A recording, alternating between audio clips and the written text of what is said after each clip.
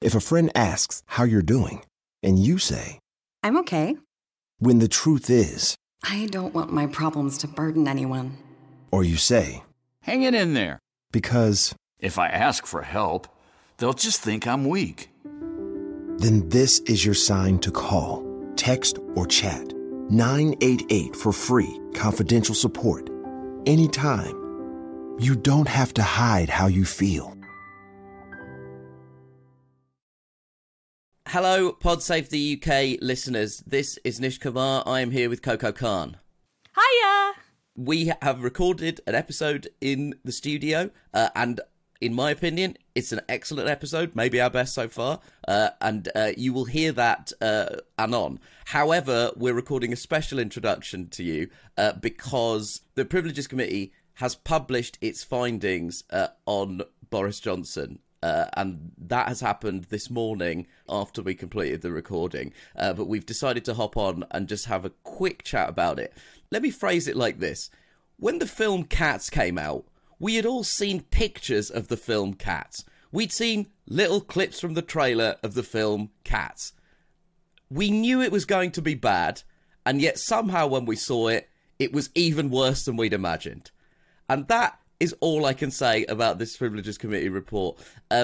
The key findings here are that Boris Johnson had knowledge of the COVID rules and guidance, had knowledge of the breach of rules and guidance that occurred in number 10, and misled Parliament. And so the committee has recommended a 90-day suspension, which is 9 times longer than the 10 days required to trigger a by-election. Coco, what's your immediate thoughts to seeing this? My immediate thought is, wow, Commons is a lot like school. So you know how when you got a detention, but then you argued, they're like, right, 2 detentions, and then you argued again, 3 detentions, and then all your mates got in detention as well. It was a bit like that. The committee were already going to recommend a 10-day suspension, and that would have triggered a by-election. But because of his letter that he released and all the mudslinging, what did he call them again? A kangaroo court. They increased the recommendation to 90 days. So that is like one of the largest recommendations they've ever given. I think the worst than that was Keith Vaz. He got 180 days, if memory serves. So it's really, really bad because of his, what they describe as a campaign of abuse and intimidation of the committee. Yeah, and he hasn't stopped that campaign of abuse because along with the Privileges Committee's report being released, Boris Johnson has also issued a 1,700-word rebuttal to the committee where he describes the report as a charade and a load of complete tripe. So, I mean, this may not be the only recording we have to do today. We may have to do another record. As a journalist, 1,700 words is a lot to produce. And I think this is probably the hardest amount of words that Boris Johnson in his previous journalistic career has ever had to do. I mean, his work ethic is high right now, definitely. He's managed to turn this out at a speed that suggests he really should have finished that stupid fucking Shakespeare book by now. Yeah, exactly. I bet you anything he's chat GPT'd it anyway. But the thing that I'm absolutely delighted by is that he is going to lose his pass to Parliament. So he can't access the building anymore. That is unheard of for someone who has previously been Prime Minister. But also, I like it because, you know, the bar in Commons is called Strangers Bar. And he can't even get into the Strangers Bar. That is delightful for me. Yeah, I think they've recommended his pass be taken off him, which is on top of everything else, a spectacularly petty move that I respect in its pettiness. Oh, actually, you make a good point there, Nish. That's a recommendation. We don't actually know that it will be signed off, that it will be agreed by the other MPs. But even so, I'm still delighted. I think it's a good threat. There is a kind of serious issue at stake here, and that is that, you know, this is a historic recommendation by a Commons committee. You know, it's pretty extraordinary that for for a former prime minister to have this done to them is pretty incredible stuff. The Liberal Democrats are calling for him to lose his £115,000 annual allowance that he's paid as an ex-prime minister. The SNP is arguing that it damns Boris Johnson, but also the entire Tory government. There is something strange about seeing Boris Johnson faced with actual consequence. I think maybe that's the bit of this that I'm finding most satisfying, because the idea of Johnson's mendacity is well known. You know, he's lost jobs for it in the past, but then immediately been rehired. But this is just, it's sort of set in stone that this man you think is a liar and was lying. I think that's why I'm finding this somewhat satisfying. Yeah, and it is moving really quickly, and Lord knows where we're going to be by next week. Maybe it'll be a 3,000-word rebuttal. Maybe he'll get straight onto TikTok and start doing diss tracks. I don't know. We have no idea. This is what I want. I want the escalation. What I want next week, Coco, is for escalation. I want Boris Johnson to have written a 70,000-word rebuttal and for MPs to recommend that he is suspended for the entire span of human existence and civilization.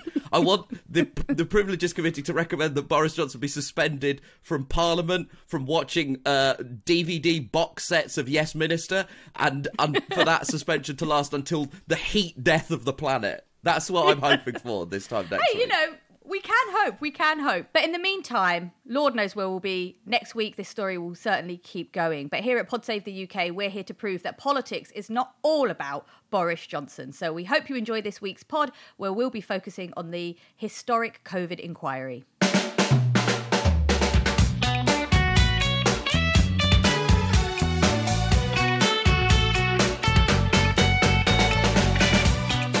Hi, Nish. Welcome back.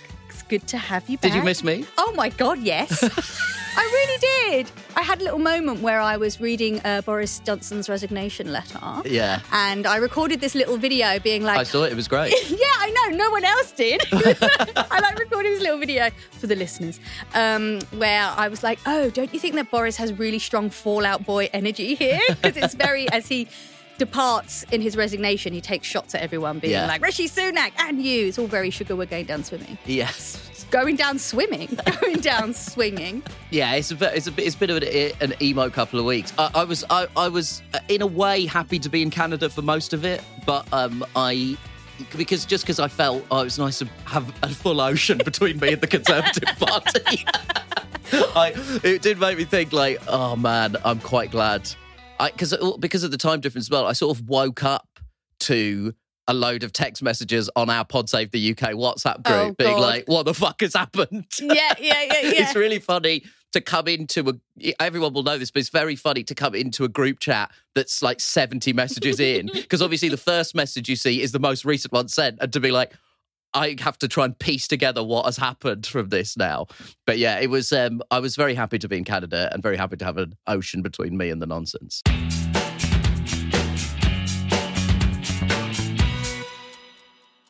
Okay, so look, while I was away, everything went to shit in the Conservative Party. And I guess in some ways, this might be why a lot of people feel very angry and frustrated and alienated from politics. Because obviously there's a huge amount of stuff happening in this country. You know, there's the cost of living, the rising interest rates, spiraling rents, and the mortgage cost situation, right? Which is something we were just talking about on our way in. You're very concerned by it. Oh, yeah, absolutely. I mean, ultimately, it is a political choice. I appreciate that inflation is a massive problem, but there is a risk of mass repossessions, and that is a very, very terrifying prospect. So while all of this incredibly serious stuff has been going on, we've seen MPs scrabbling for baubles, squabbling amongst each other, avoiding accountability and unleashing chaos that distracts from the really big things the UK that needs saving from. Listen to this whinging from Nadine Dorries.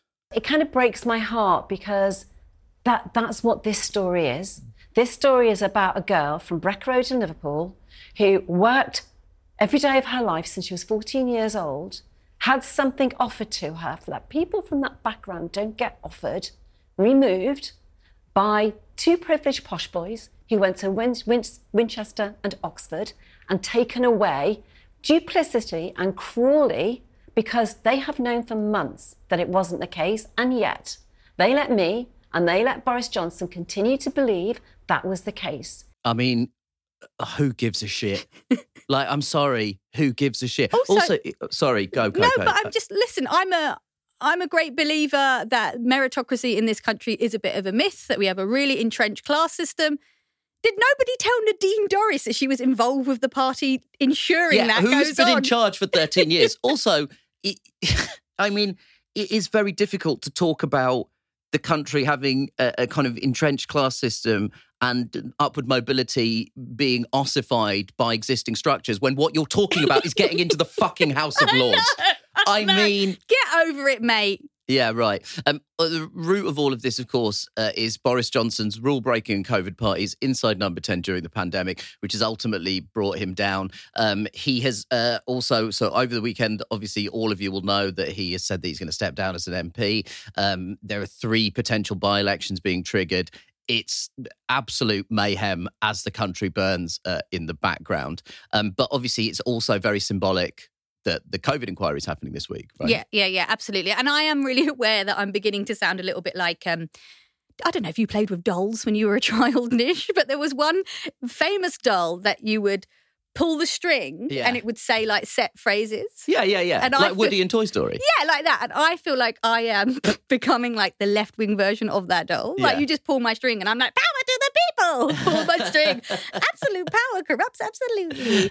And I'm like... If anyone has a 3D printer and the time and wants to make Coco Khan dolls, we will sell them. Oh my God. Left-wing Barbie, that is the merch. This is the merch solution that we should do at Pod Save the UK. It can come with like free glue and you can glue it to, unfair institutions. But the glue needs to be ethically sourced. Yeah. But no, I just mean that like, I know that I always say the same thing, which is that we shouldn't be talking about this, but I also accept that lack of faith in politicians is destroying our democracy and we do need to hold them to account. So actually, just to return to the start of this conversation, did I miss you? No, I didn't actually, because I remember that you were right about this Privileges Committee. You said it would have a result and that it was worth going through the circus, and it has had a result. And you weren't here, so I don't have to buy you anything. Sorry, that offer expired where I said I'd buy you lunch, so it's gone. I hope that we're in the final days of us ever having to talk about Boris Johnson again. Like, I really hope that. But the only thing that I would say is, in terms of a lot of the political obituaries that are being written about his career, there is this slight tendency to try and frame Johnson as this kind of person who broke some sort of consensus and came out of the left field and was a kind of meteor that struck an otherwise perfectly habitable political ecosystem. But the thing that really vexes me about this situation is Boris Johnson was the inevitable result of the previous half decade of Conservative rule. From 2010, David Cameron and George Osborne created a petri dish that allowed Boris Johnson to thrive.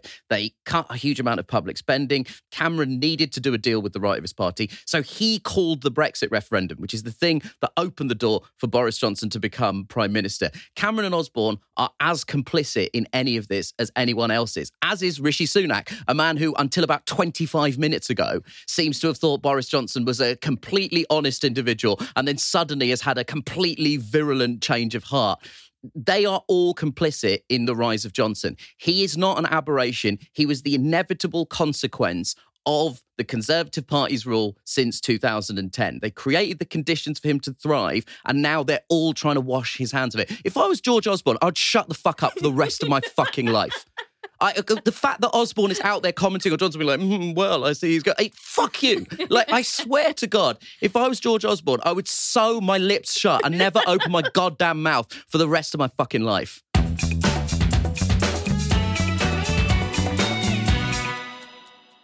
Joining us now to help us make sense of what's going on in Westminster is Liz Bates, the political correspondent at Sky News. Thank you so much for joining us, Liz, on Thank you so much for having me. What I found out is your day off, and we've brought you back in to talk about British politics after what I imagine has been a pretty heavy week.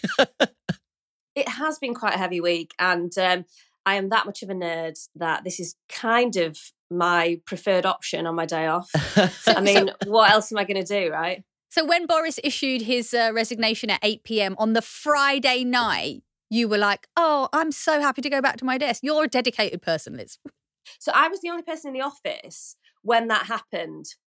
And the interesting thing about that was that he released, as you probably remember, an enormous statement that was like, the type of thing that you write after you've had a couple of glasses of wine and you're like, right, that's it. I'm going to really go to town on everyone. And I'm still really pissed off about this thing that happened at school. And, it was like all his 100%. grievances. It was like a real Dear Diary moment. The problem for us was that they then released it. And at the top of it, it said it was like a huge news line. The Privileges Committee are going to suspend him for over 10 days. Oh my God, it's going to go to a parliamentary vote. There might be a by-election, all of that. So we were like, right, get on telly. Sky is rolling news. Get on telly and say that. What we didn't realise was that, 24 paragraphs later, he also said, I'm standing down as an MP. And so I went on TV, having just realised that. And the presenter said to me, well, Liz, what do you think about this? It looks like the Privileges Committee are going to suspend Boris Johnson. And so I had to say to our presenter, I know, and that's not the best bit. He's also standing down right now as an MP. So yeah, it was utterly hectic, and as always with Boris Johnson, jaw-dropping and annoying that he always does it on Friday night when we have no staff in the office. But there you go, that's news. I think it's his great revenge. He used to work in press. He knows full well. Can I just say, I'm sure when he did work as a journalist, the man never made a deadline in his life. No. I think when he was Prime Minister, I'm not sure that he hit many deadlines either. Touche, Liz. But to what extent has our whole faith in the political system and the kind of covenant that exists between politicians and the people damaged by this entire affair? I mean, I think this has been a period of time where the structures that kind of keep the British political system on the straight and narrow have been tested to their absolute limits. So much of the British political system is about precedent, and Boris Johnson has been a prime minister that has tested that precedent. We have ethics advisors, and we have the House of Commons, and we have the things like House of Commons committees, and Boris Johnson, I think, has over a long period decided that those things are things that don't really apply to him. And so that has really tested our institutions, all of our checks and balances. And clearly that is going to filter through to the public. I think what we're seeing now is that some of those institutions are pushing back, looking more robust than they were before. So we've got a body within the House of Lords that vets, Boris Johnson's honours list, who he wants to put in there for a peerage, and clearly Boris Johnson wanted to put in who he wanted. That institution has pushed back. Number 10 have said they won't interfere in the process. The Privileges Committee has made a decision on issues relating to contempt of Parliament and the Ministerial Code. And in the end, all of those institutions that Boris Johnson has previously been able to get around have won. He's causing a lot of trouble. He's getting a lot of tension. He's making a lot of noise. But be clear about this. At this moment, he has lost in lots of different battles to Rishi Sunak, to the House of Lords, to the House of Commons. You look at his support on the Conservative benches, that is really, a lot of that, I think, was very much reliant on him being a winner and being in the House of Commons, and that is dwindling. So this period where the Prime Minister and political institutions are at loggerheads, I think is over. I wanted to talk to you about Scotland. There's a former leader there also hitting the headlines for the wrong reasons. Humza Yousaf has rejected calls from both inside and outside the party to suspend Nicola Sturgeon. His predecessor was arrested, questioned and then released as part of an ongoing investigation into the SNP's finances. What do you think about this situation with the SNP? How damaging is it? The whole thing really is extraordinary. And actually, in some of the reporting, what I find quite revealing about all of this is how Westminster focused a lot of our political coverage is. Because when you think about the utter dominance, not just of the SNP, but of Nicola Sturgeon as a political figure, I mean, she's not even comparable I think it's five UK prime ministers at the same time as Nicola Sturgeon has been at the top of Scottish politics. She's basically Blair, Thatcher, she is a towering political figure. And then, I remember when she stood down in February and we were all a bit like, what? Where on earth has this come from? She was gearing up for this big battle at the next general election over independence. And then to see her arrested and obviously released after that without charge. But the thing that does surprise me is that there's a bit, I think, of a lack of focus on it, if anything. But you have to, in terms of the damage that it can do to the SNP, I think no question. I mean, Humza Yousaf looks totally out of his depth, and unsurprisingly so. In your first few weeks of the job, it's like, where's the kitchen? Where's the toilet? Nice to meet you. This is Kevin from accounts. And they're like, okay, literally the building is falling apart. Everything is on fire. Your predecessor's in the back of a police car. Like, although some of the polling data, I feel for the guy. Some of the polling data is saying that it hasn't dampened support for the SNP, though. That's quite unusual, isn't it? Yeah, certainly for independents.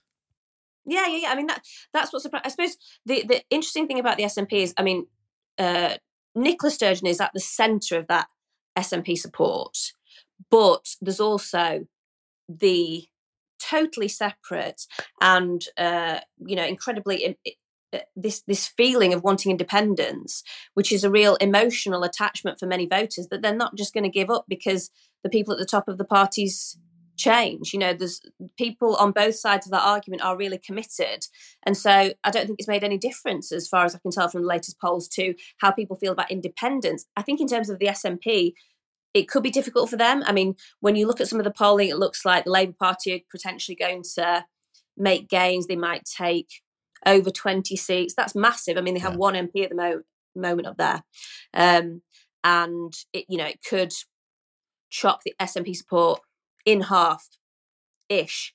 But that's based on the latest polling. We don't know where we'll be at the next general election. But I don't think it's going to dampen the feeling about independence. But it could have a huge effect on the general election. I mean, Keir Starmer is the luckiest leader of the opposition that we've seen. Well, I think we can all agree that it is quite the time to be alive. Thank you, Liz. Thank you so much for guiding us through this all. That was brilliant. Thank you. Oh, great. Thanks so much. It's been a pleasure.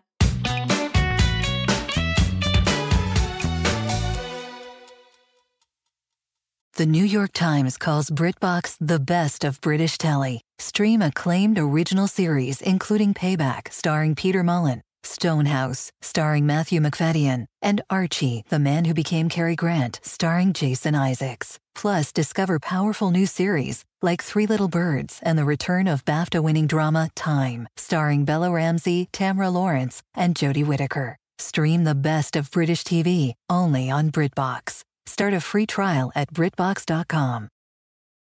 Buying a Master Mechanics tool set usually means high prices, higher interest rates, and who knows how many years of monthly payments. But at GearWrench, we don't believe that your tools should take years and years to pay for. So check out Mega Mod Master Sets, the Master Mechanics tool sets that deliver pro-quality tools, organized storage solutions, an easy-to-use lifetime warranty, and much, much more. All for thousands less than you'd expect. So don't wait. Explore the sets and check availability now. Only at GearWrench.com.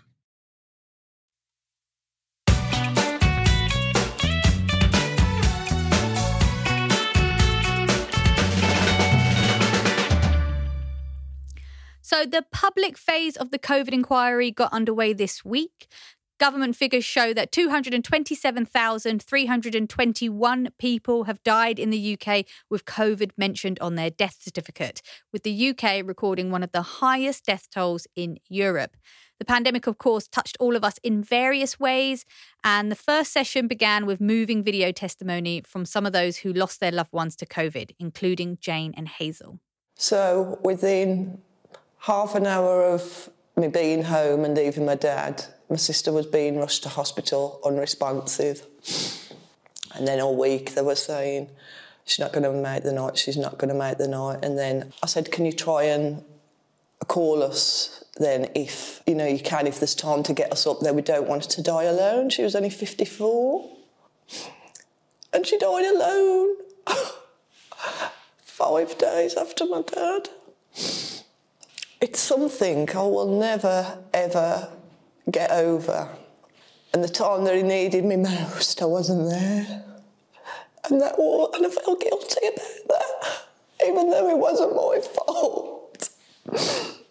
They had the bodies in bags that you couldn't even give them an outfit to bury your family in an outfit. They said they're in a zipped bag and it's got some lock on it and they're not allowed to break the lock.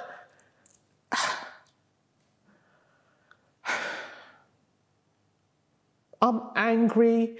I need questions answered. I'm just still hurt and I'm still upset. And it's been a couple of years now and we're still upset. And it's not going to go away just like that.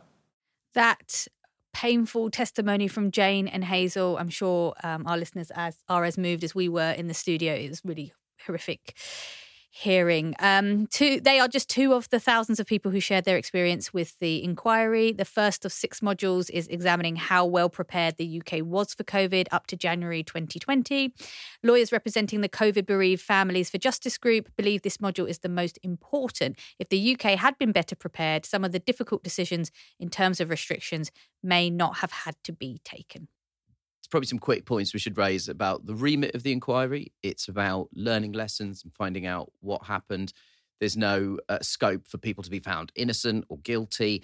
And also, crucially, any recommendations made do not have to be adopted by governments. And it has no formal deadline, but there's public hearings that are due to be held, and findings at this stage are thought to be published in 2026. Scotland is also holding a separate inquiry in addition to the wider UK one.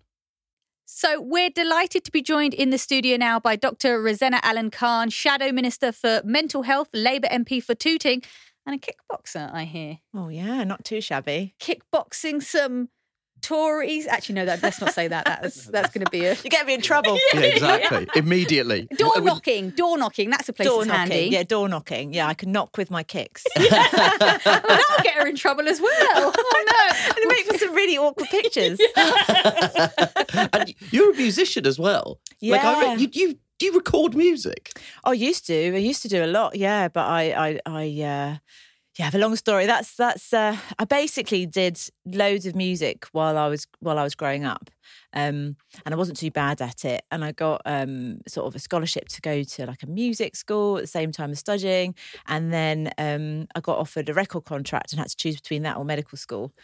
I chose medical school. Oh, it's great though. Like, we're glad you did it, but also, yeah, no, don't worry. I can still, there's no rule saying I can't sing. So I was in loads of bands and did loads of fun stuff, but then I kind of haven't been able to do much lately because politics as well was unfolding before our very eyes and has kept me busy. But... You're a doctor, politician, musician and kickboxer. And mum. Mum. That's busy. That's incredible. I have one job and I do it quite badly. No, I think you'll find, if you think about it, most people have multiple jobs. Yeah, right. Most people have multiple jobs. It's about the frequency at which you do that thing, really, isn't it? Yeah. Well, look, I mean, let's just jump straight in here because we've just started the public phase of the COVID inquiry, which has been a long time coming. Have you managed to see much of it so far? Well, I watched it yesterday. Yeah. And if I'm really honest, I found it incredibly triggering. Yeah, I was going to say, what was that experience like for you? Because just give us the background on it. Obviously, you're a qualified medical doctor, and at the start of the pandemic, you actually went back into the hospital that I was born in, cool. at St George's in Tooting. Well, that'll explain a lot about how magnificent you are, Nish. Anyone born in Tooting is a solid shout.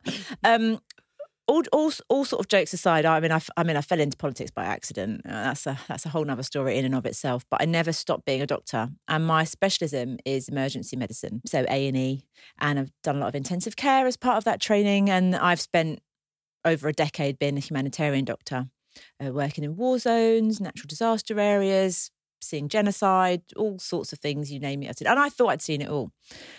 And then the pandemic broke out. And I just sort of offered myself up to the hospital where I work to do more shifts than ever before. And what's that decision for you as a person? Yeah. Like, because I have family members that basically did similar things. what's that decision like for you? Is it an easy decision? It's a to make? no-brainer. Right. It's literally a no-brainer. It's like I'm hardwired to be a doctor. It was the thing I always wanted to do, the thing that I couldn't do for various reasons, and then I could. And so for me, like if you were to sort of like cut me open, apart from seeing some liquid curry in there, you'd find literally like that's the core of who I am. So I always was doing shifts anyway. But the moment you know that your colleagues need you more than ever, for me, it even though it was scary, because obviously it's a virus that no one knows anything about, it just seemed like the right and obvious thing to do. And so I went back and I was doing 3 or 4 shifts a week.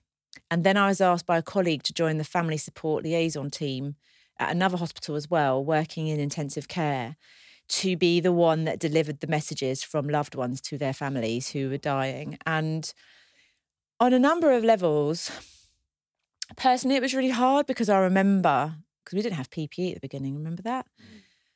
I remember coming home and just sort of shouting through the letterbox, "Don't let the kids come anywhere near me." You know, and they were little. So I was like, "Tell them to stay upstairs." And I remembered like getting undressed in the porch and trying to, well, it's not really a flashy porch. It's like a little, like 1 centimetre square area. But I was like, if I can take off my clothes that travel to the hospital, because obviously like we wear scrubs, but if I could take off my clothes and then go and jump in the shower before the kids touch me, maybe I won't infect them. All this was really sort of prevalent in my mind, and messages at 2 or 3 o'clock in the morning from colleagues saying we're scared.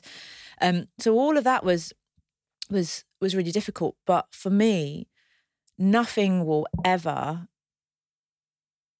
let me forget how traumatic it was taking those messages. So people would phone up saying, "I want to inquire about how my dad's doing," or we would phone them up with an update. And they'd be saying things like, "Oh, can you just tell him to hold on? The grandkids love him. They miss him. Can you please tell mum that we love her? We're all thinking of her." Because these are people who said goodbye to their loved ones in the back of an ambulance, told them they'd meet them at the hospital, only to realise that they couldn't. And then before they knew it, they were going to be dying. And then you would have a family of 5 show up, because we were in the privileged position of sometimes being able to take a family member in to say goodbye. Family of 5 would show up. You've got to pick one.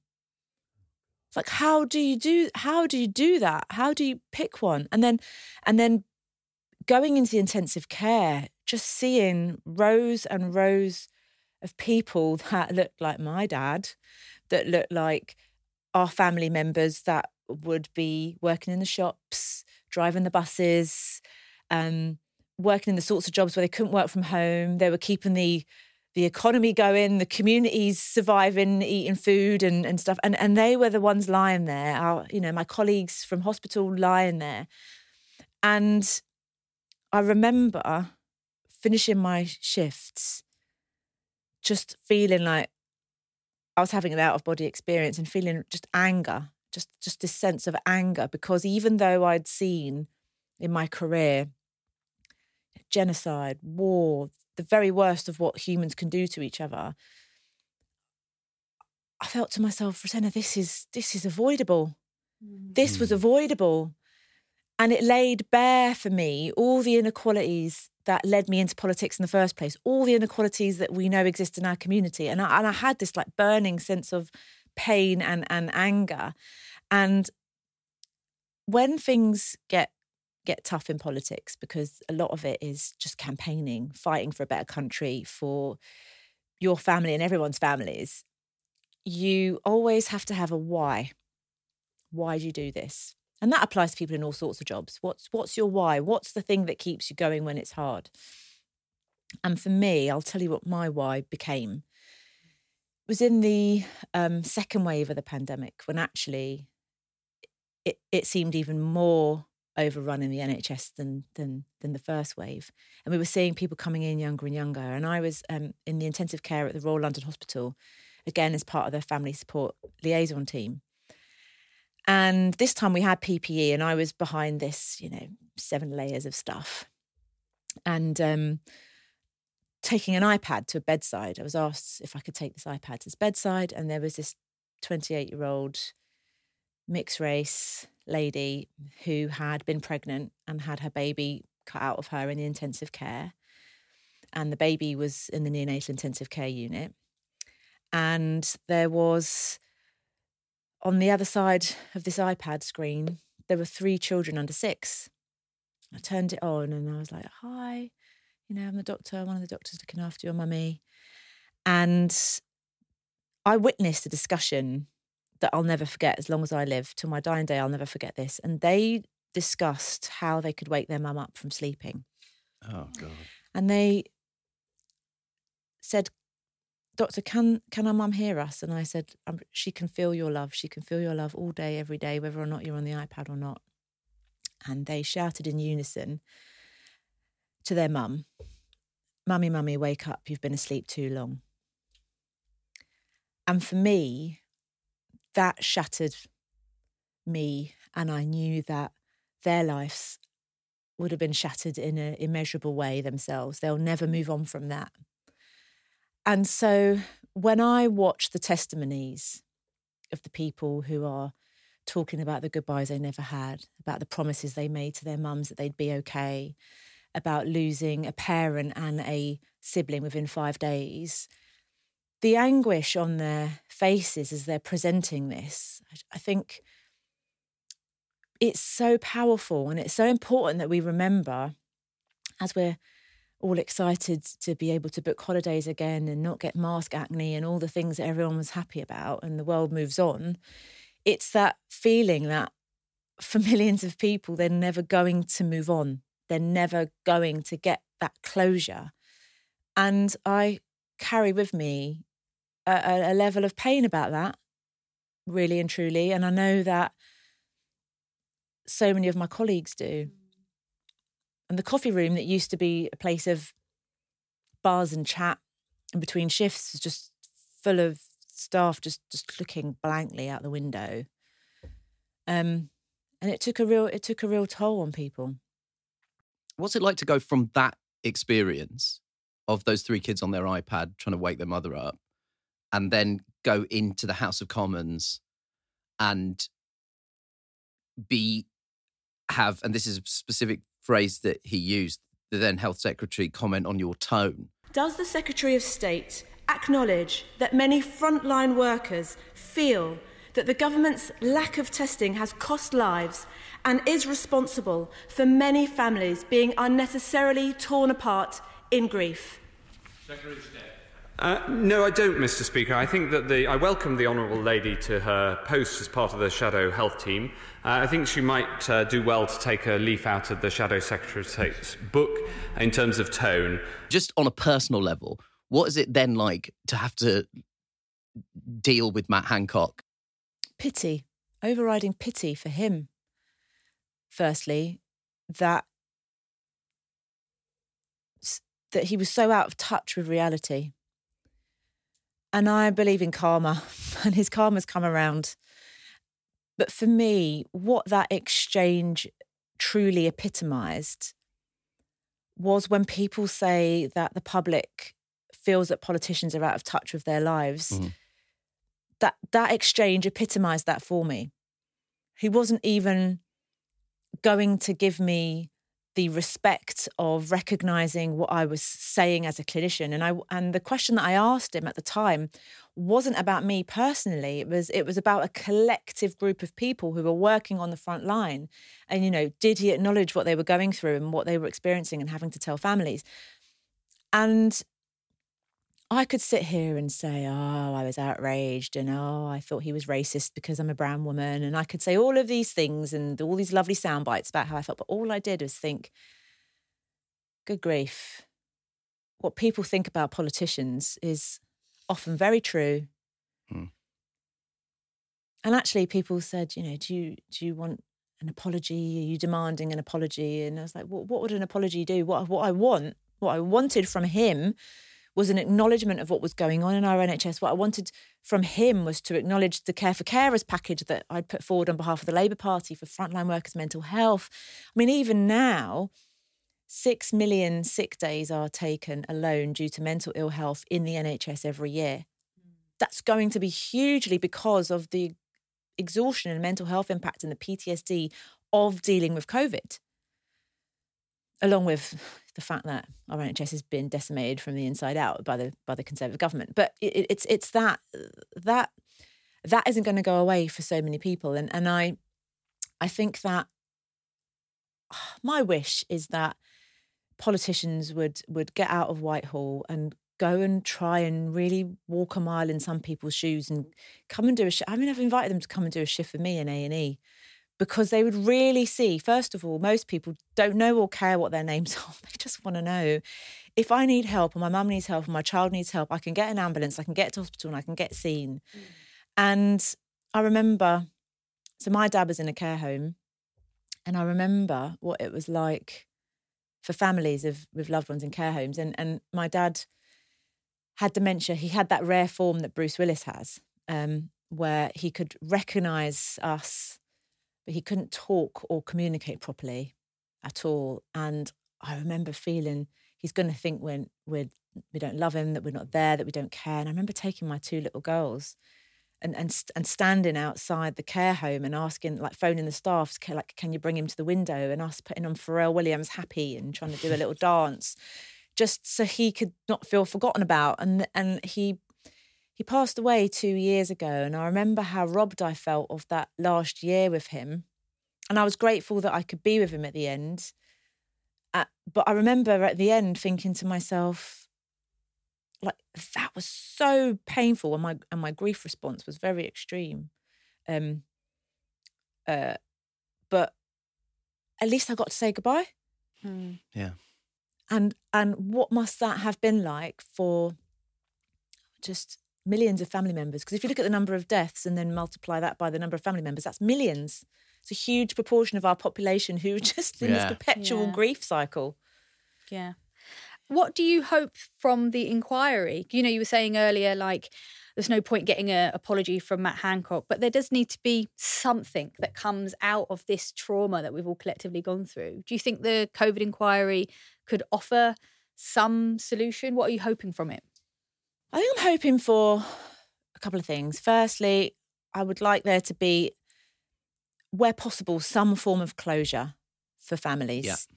You know, even if you can't bring loved ones back, to legitimise people's feelings that mistakes were made and apologies given. I think that's important for people to have that chance. I think it's really important that lessons are learned for how we move forward, because this isn't going to be the last time we go through a pandemic. And I think preparedness is a real key. I think we need to say, what can we do to mitigate lives lost if this happens again? And I mean, it's hard because it's going to last years. Yeah. 2026, they think maybe around that sort of time we might actually get the full findings. But this is too big a question for you to answer. And so I'm not expecting a full, but just like, what are some key points that that our preparedness was not there at the start of the pandemic? What are 3 ways or a couple of ways that we were underprepared at the start of the pandemic? Yeah, I mean, look, we knew something was going to come at some point. We know that. I think, you know, to be fair to the government, they were probably expecting some flu-type illness to come. I don't think they were expecting the sort of virus that we had. But for us not to have PPE, I mean, that was sending lambs to the slaughter. We lost frontline NHS colleagues. We lost care home colleagues. That was a travesty, and we know that warnings were given. About that, and then what ensued with, you know, dodgy contracts with dodgy mates. I mean, that's just laughable. And I think things like, you know, the Prime Minister of this country not going to Cobra meetings. Yeah. It's like, this has to be taken seriously. Yeah. Deadly virus, Cobra meeting, go to it. Attend it. Maybe it'll be helpful for the country. Doesn't seem like a it's massive obvious. ask. It doesn't seem like a massive ask. Yeah, it's not. I guess, listen, in his defence, he had to write his stupid fucking book about Shakespeare. Well, you know, Shakespeare was an important dude. Yeah, and look, someone must write a book on Shakespeare. Surely we need one out there. And we just don't have enough academics or universities or really anyone else writing about Shakespeare. Maybe if you want to write books like that, maybe don't be the Prime Minister. Yeah. That's the answer. It's like a little bit That's basic. Yeah. Rosanna, I want to talk to you about mental health. Obviously, you are the Shadow Minister for Mental Health, and what you described there, the mental health of very, very crucial workers in the NHS that there's a shortage of and we really need to retain, but also, you know, all the kids who had to stay behind on lessons and everyone who is grieving and people who sectors completely closed down and they're out of jobs. Mental health in this country is at some of the worst. I wondered if you could just talk to me a little bit about Labour's plan for mental health. Sure, I'd be delighted to.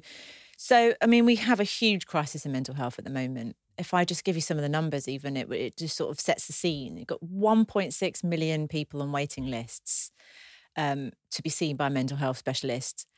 900,000 hours children spent in A&E in a year.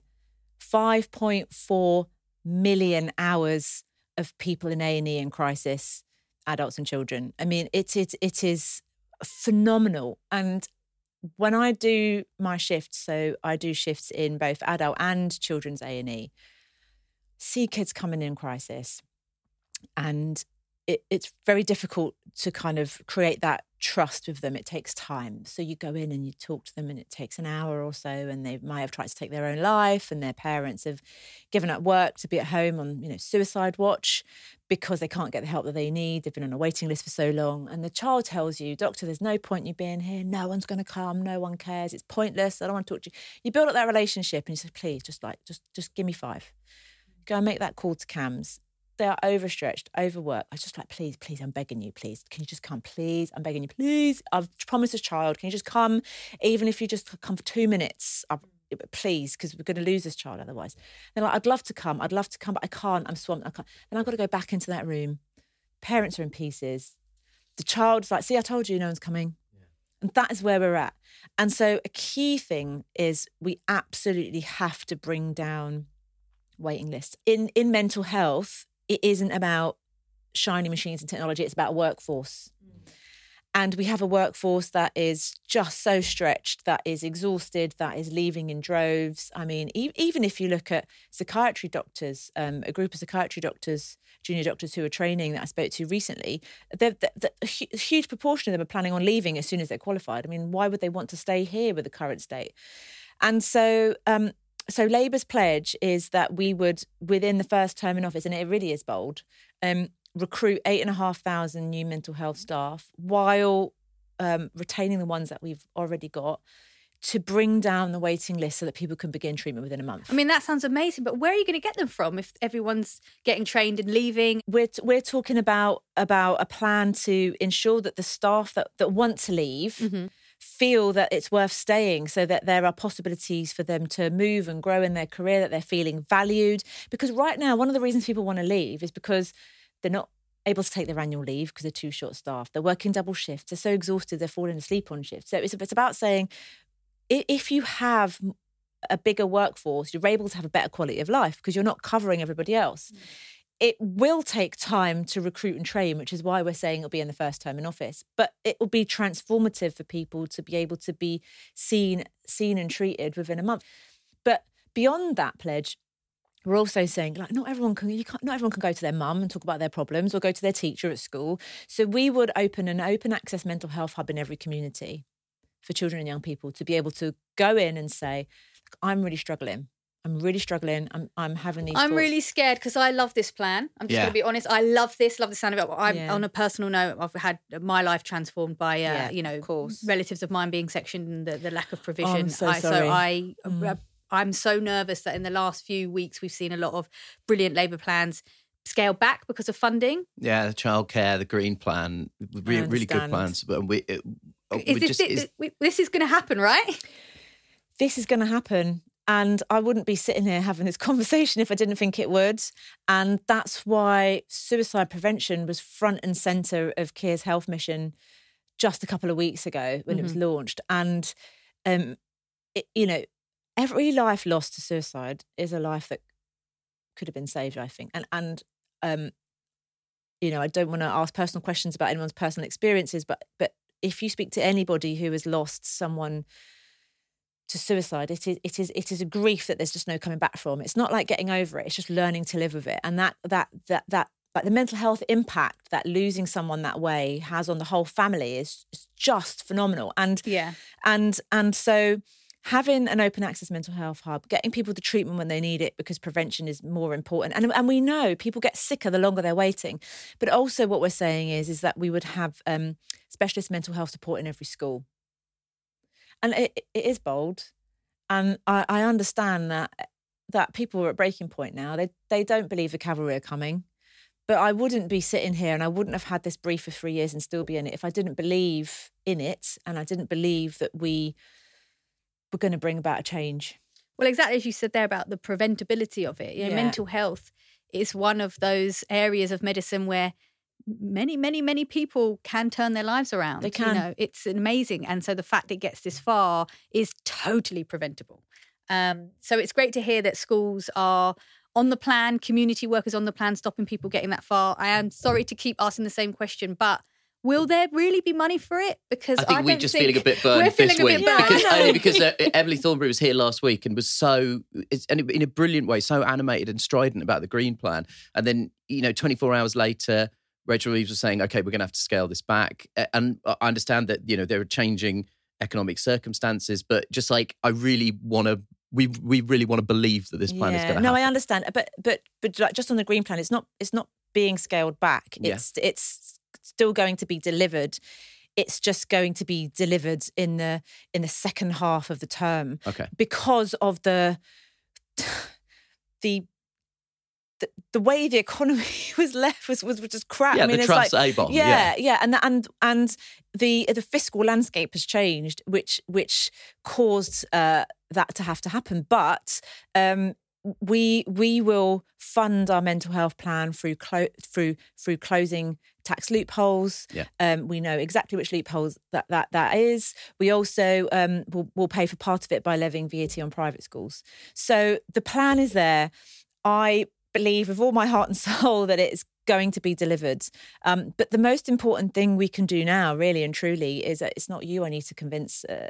Really, it's the public. They have to believe. They have to believe it, and we need to get that. We need to get that message out there so that they believe it. Because I really think fundamentally, and I see this when I do my shifts, is that the language that we use in Westminster and in the bubble that we all live in to some extent, it's not the real lived experiences of most of the country, because really when they're sitting at their dinner table, they're not talking about our growth compared to the rest of the G7. Yeah. They're thinking worst dinner party. I do not please never invite me to a dinner party like that. Thank you. I have been at dinner parties. Oh my God. I can't think of anything worse. I'm not talking about dinner parties. I'm talking about dinner at home. Yeah. I'm just talking about like your fish and chips, your pakora, your curry, whatever it is you're eating. You're thinking to yourself, can I keep giving food to my children? Yeah. Can my mum get her cancer appointment in 2 weeks so that her cancer doesn't spread and she dies unnecessarily? Can I keep this roof over my head? Can I turn on the lights and the heating? Yeah. That is what 100%. people want to understand. And what they want to understand is voting Labour going to give me that? And that is the job that we have at hand. And that is the job that I have when it comes to mental health, to try and convince people that that is what they will have. And it's not an easy task, and I think we cannot be complacent about anything. We cannot be complacent about what's going to happen in the next general election. We just got to keep going and work hard and put one foot in front of the other and keep trying. But ultimately, the people that I see when I do my shifts, the people that have not had that closure, the staff that I see that feel like they just can't come into work anymore because they are broken beyond belief, they just need to know it's going to get better, and they need to have that hope. And that's that message that we have to get out there, is that message of hope and that it can get better. Because otherwise, what else is left? You've even got on your T-shirt, look, one hope, one quest. It's a sign. That's from hope and humour is our great one of our greatest South Londoners, Roots Manoeuvre. No, well, yes, I love it. Rosanna, we're going to have to say goodbye to you. Oh no! I know. That was quick. You got to go. You got jobs to do. You got job, kickboxing. You got music to record. You got a doctor shift, and you got an MP surgery. Oh my God. We got fuck all else to do. We're podcasters. Very awesome ones at that. Oh, though. thank you. It's so true. I'll be putting that on my CV, endorsed by the Labour Party. Thank you very much. That's official. Sorry to tell you, it's official. You can quote me on that one. We'll get that in our official lines. No, look, honestly, thank you so much for sharing the plan, and we hope sincerely that it comes to fruition. Yeah, and thanks very much for taking the time. We really appreciate it. Thanks so much for having me. Thank you.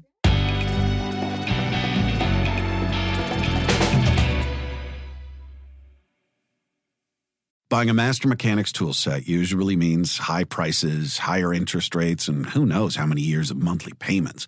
But at GearWrench, we don't believe that your tools should take years and years to pay for. So check out Mega Mod Master Sets, the Master Mechanics tool sets that deliver pro-quality tools, organized storage solutions, an easy-to-use lifetime warranty, and much, much more. All for thousands less than you'd expect. So don't wait. Explore the sets and check availability now. Only at GearWrench.com. If a friend asks how you're doing, and you say, I'm okay. when the truth is, I don't want my problems to burden anyone. or you say, Hang it in there. because, If I ask for help, they'll just think I'm weak. then this is your sign to call, text, or chat 988 for free, confidential support. Anytime. You don't have to hide how you feel.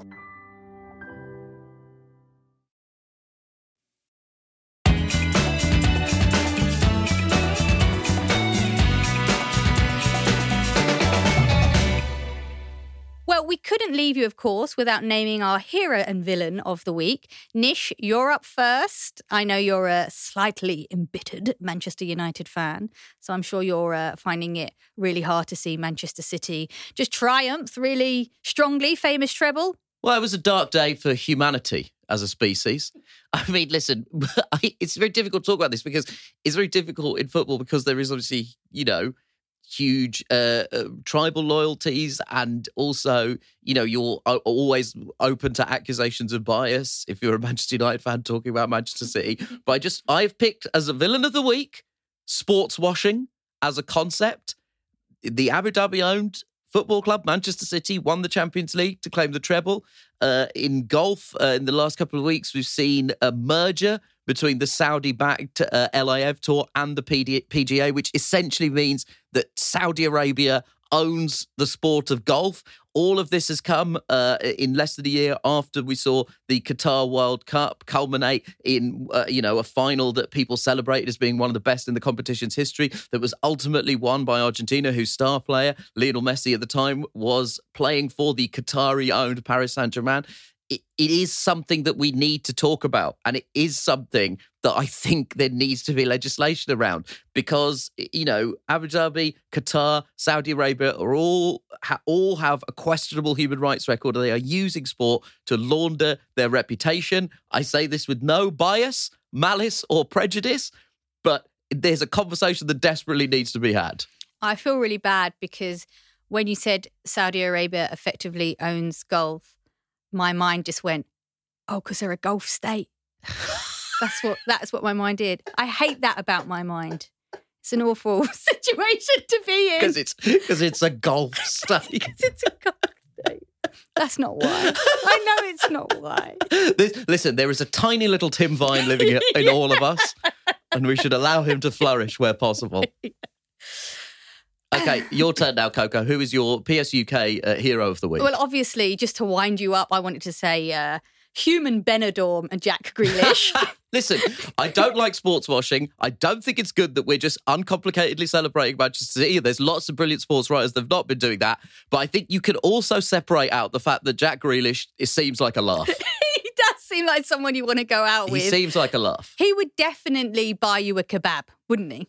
Yeah, I mean, I've seen some videos of him online this week where it looks like he wouldn't be able to organise his motor skills sufficiently to even tap a payment out for a kebab. Oh, gosh, he really is the people's prince, isn't he? But I'm not going to pick Jack Grealish because it is Pride Month. Now, I know Pride Month is not without its own controversies in terms, particularly around you looking at sponsorship and the commercialisation of it. But nonetheless, it is a great source of some wonderful stories. One that caught my eye was Tate Britain had employed some vibe checkers for its one-day Queer and Now Pride Month event, and that seemed to really annoy the Telegraph. They wrote a whole article dedicated to vibe checkers. What is vibe checkers? And actually, I think a vibe checker is a good idea. Politics should have vibe checkers. I think that would be great. I think any vibe checker in British politics over the last decade would have simply quit from exhaustion. The vibes are bad, guys. They're bad and they're getting worse. But I'm not going to pick the vibe checkers either. I'm going to go for Miriam Margolyes, who, she's just fabulous and hilarious. And what is her life? I don't know, but she has gotten naked at 82 for British Vogue's Pride Month special. Here she is telling a Vogue writer what's in her handbag. Need to fart now? There we go. First thing I'm going to take out might surprise you. It's an onion. I'd always carry an onion because I love them. There's one other little round red thing. No, not that, darling. Radish is almost, well, I won't say a sexual delight, but it's close, because it's a big bang in your mouth, if you know what I mean. This book is a memoir. It's got naughty tales of the people I've slept with and the people I haven't slept with. Oh, yes. These are my knickers. Keen, of course. Spare pair. I'm not very good at holding on to my water. So when I want to pee, I have to get to a loo quickly. The gusset, most important. Look how clean it is. I like a strong gusset. Everything she says is comedy gold. Every line comes out of her mouth. And also just like, the very few women who get away with her blue sense of humour. Yeah. I think she's hilarious. And there's a beautiful quote in her British Vogue interview which says, I think gay people are very lucky because we're not conventional. We're a group slightly apart. It gives us an edge.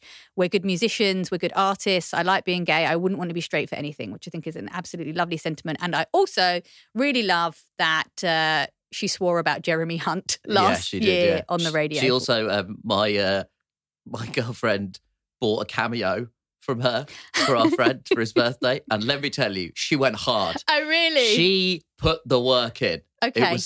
It was fantastic. I don't think we're into endorsements on this podcast, but if I was endorsing anything, it would be get a cameo of Miriam Margolyes. She's literally phoning it in, but metaphorically, she is absolutely not phoning it in. It was very good stuff. Lovely. Let's take a quick dip into our inbox. There was a lot of reaction to our interview with Shadow Attorney General Emily Thornberry in the previous episode. Kristen Nelson Patel watched on YouTube and left this comment. I was really disappointed in Emily Thornberry's response to Nish and Coco trying to share how they felt about the racist impact of that attack out on Rishi Sunak.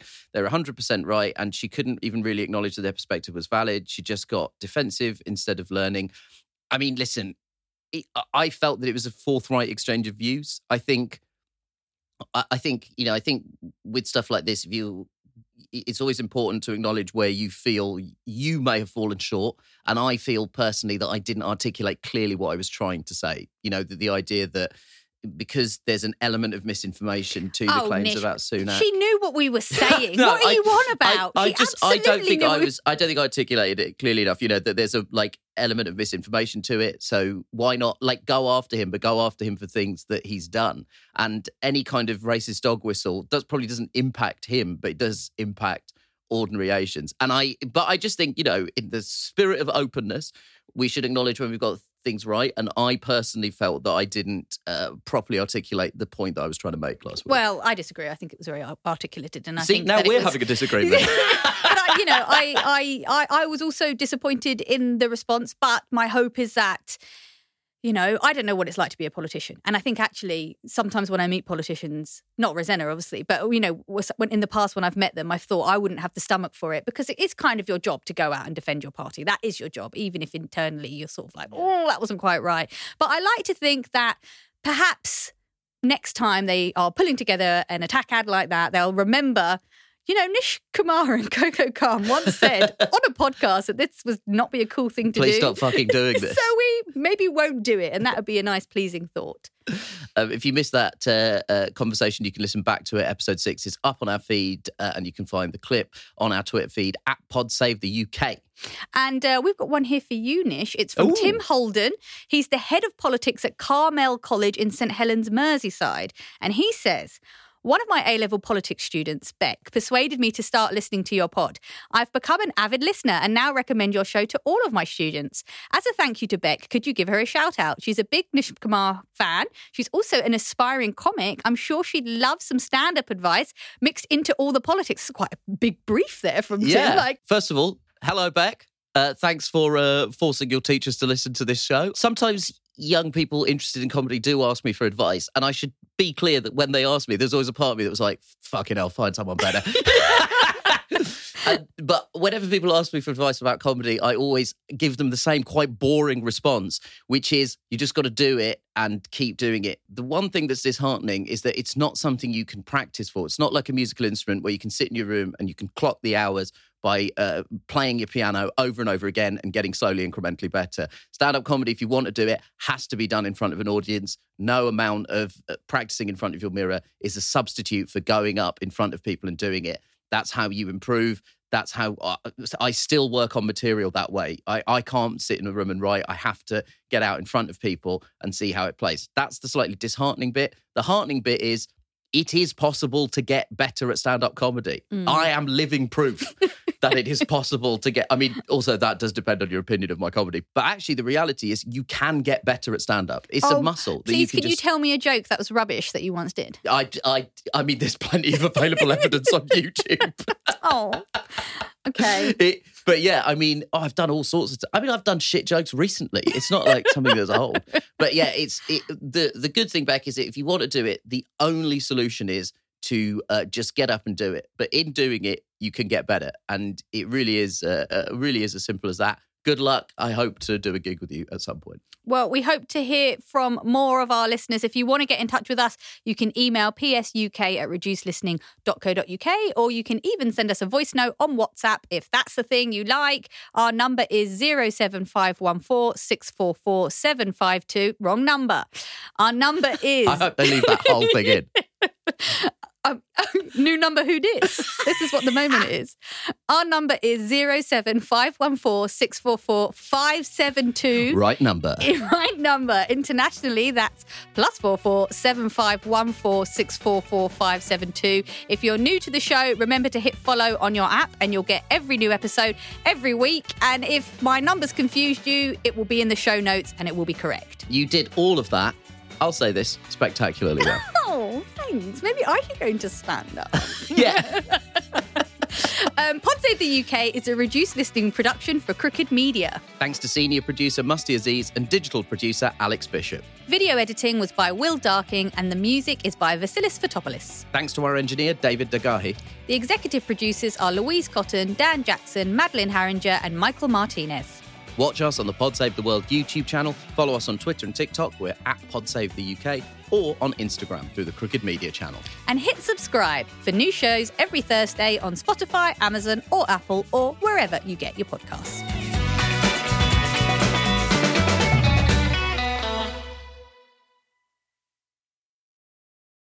Buying a Master Mechanics tool set usually means high prices, higher interest rates, and who knows how many years of monthly payments.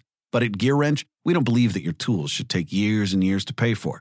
So check out Mega Mod Master Sets, the Master Mechanics tool sets that deliver pro-quality tools, organized storage solutions, an easy-to-use lifetime warranty, and much, much more.